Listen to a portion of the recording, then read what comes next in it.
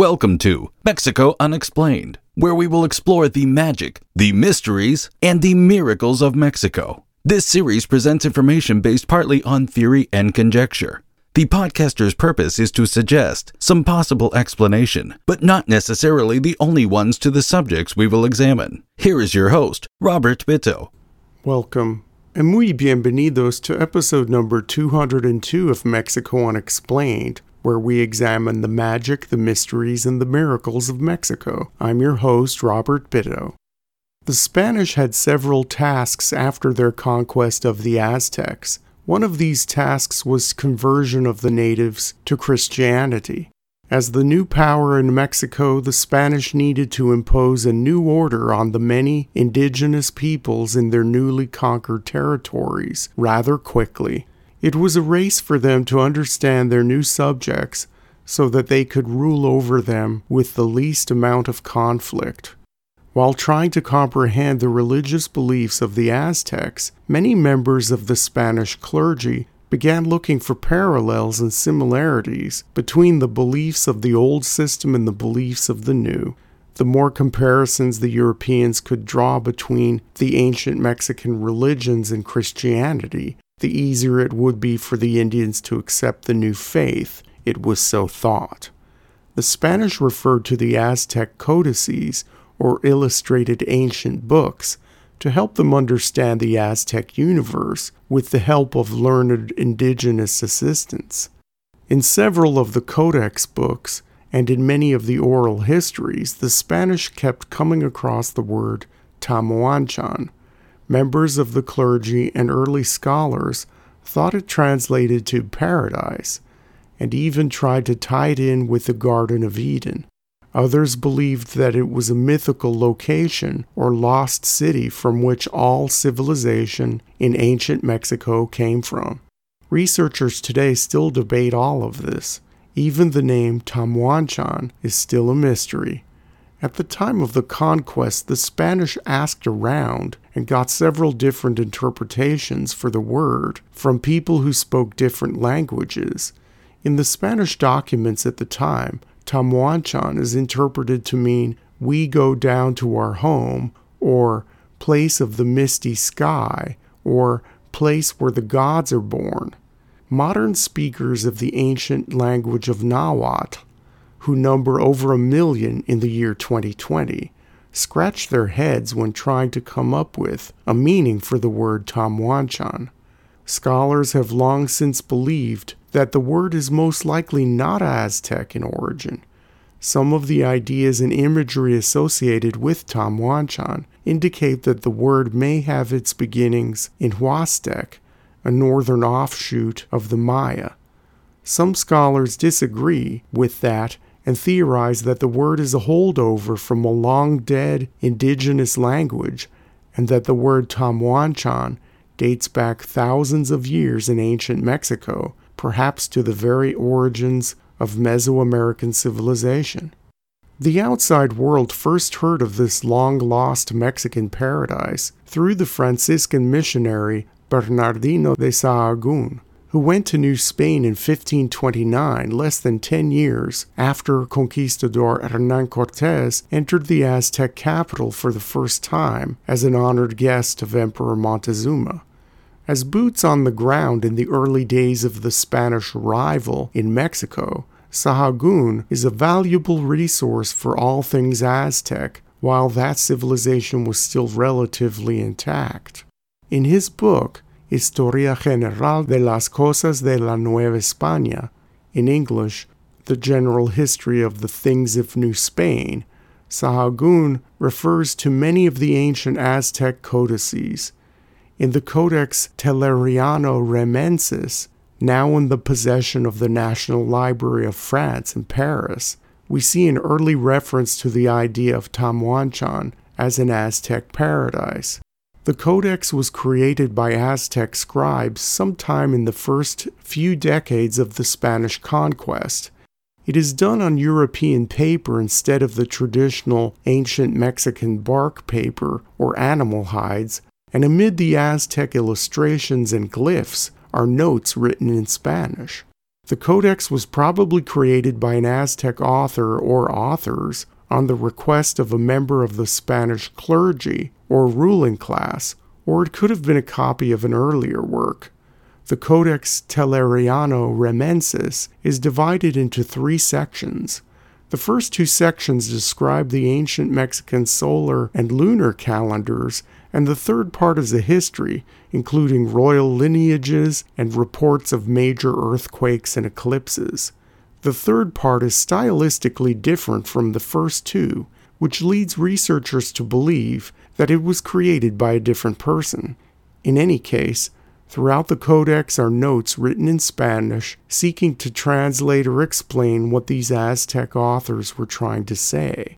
In one part of the codex, we see an image of a female god in a pose of shame, holding a bowl of what appears to be garbage or human excrement. The Spanish note above the drawing of the bowl simply says, mierda. The eyes of the goddess are blacked out, and we see from the notes that the name of this female deity is Ixnechtli, which translates from Nahuatl to English to mean eyes with ashes. The scribbling in Spanish below the illustration of the ancient goddess says this, translated into English, quote, "My name is Ixnechtli, which means blind eyes with ashes, and it is after these sins that make the roses shrink, and so they say that now my eyes cannot look at the sky, and in remembrance of this mistake they lost their use for 8 years because of this transgression." End quote. As was typical in many ancient Mexican cultures, from the Otomi to the Huastecs to the Aztecs, in artistic representations, those who committed sins were depicted as having their eyes either covered in ashes or completely blacked out.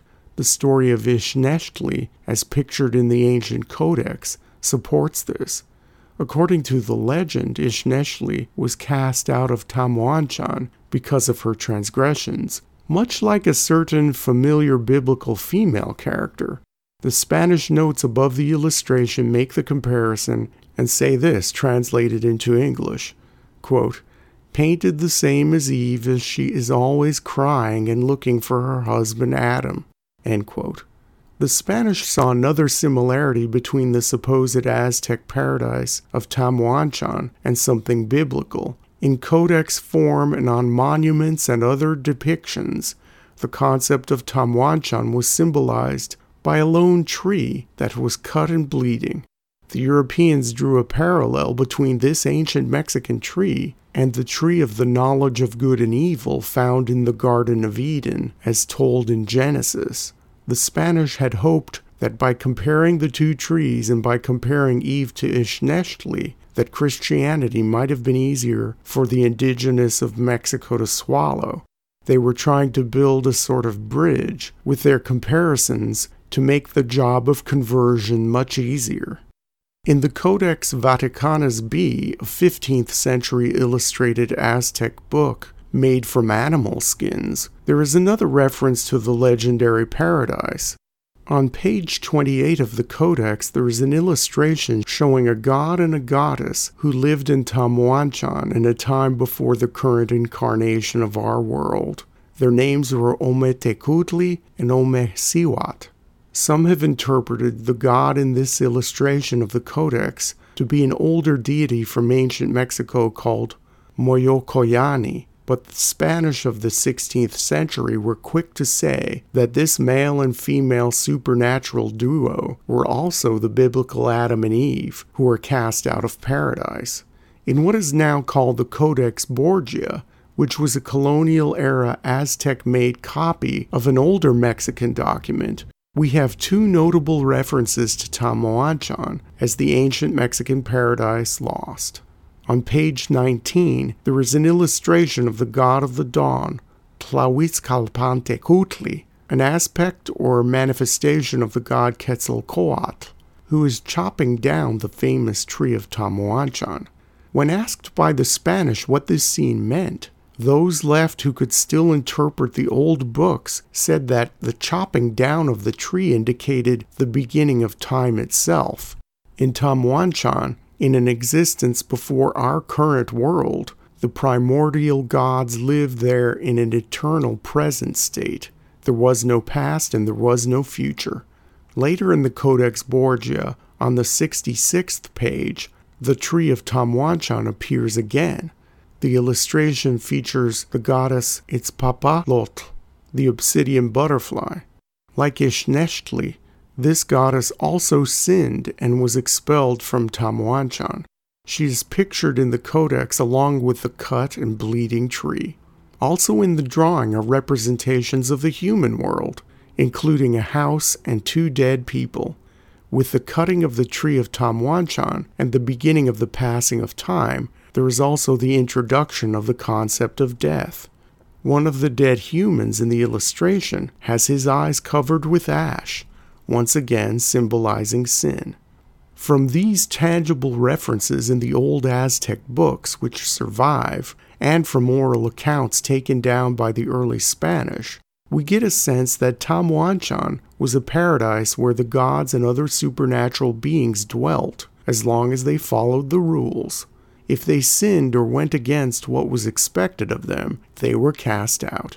Many early church fathers in colonial Mexico, who were working feverishly to document and understand the ancient belief systems before they were completely gone, had theorized that Tamoanchan might have once been an earthly place.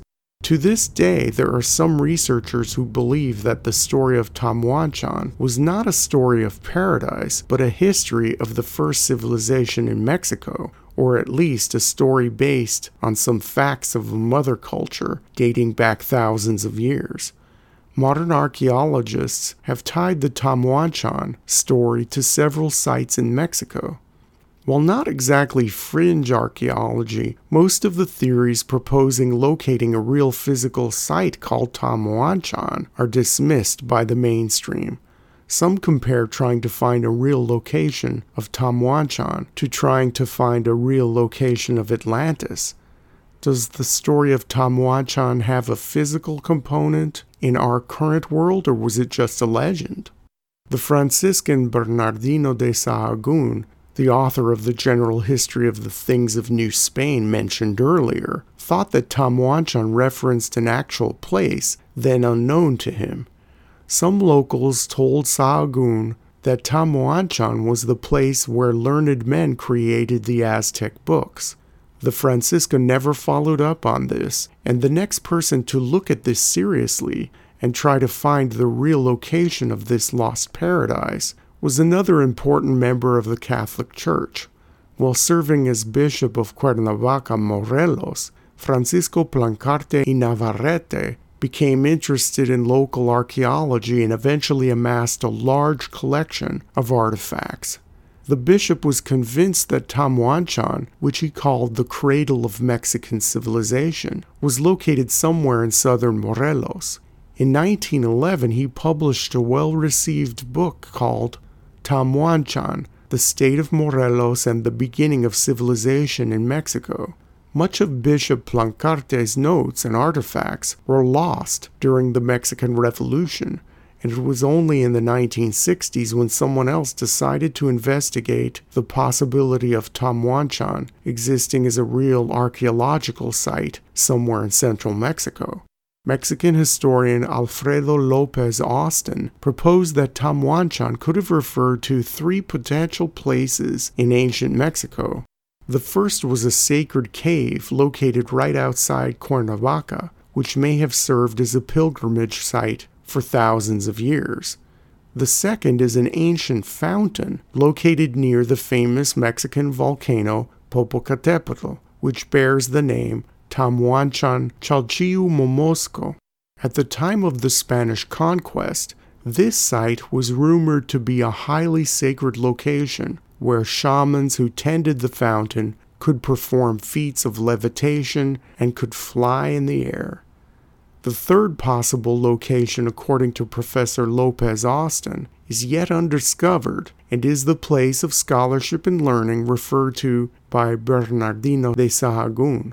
In recent years, those looking to find an actual site of the legendary Tamoanchan are inclined to believe that it could be the 3,000-year-old archaeological site of Chimalacatlan in southern Morelos. Shrouded in jungle and barely touched by archaeologists, researchers are not sure who built this ruined city of massive buildings constructed with stones reminiscent of ancient Inca ruins.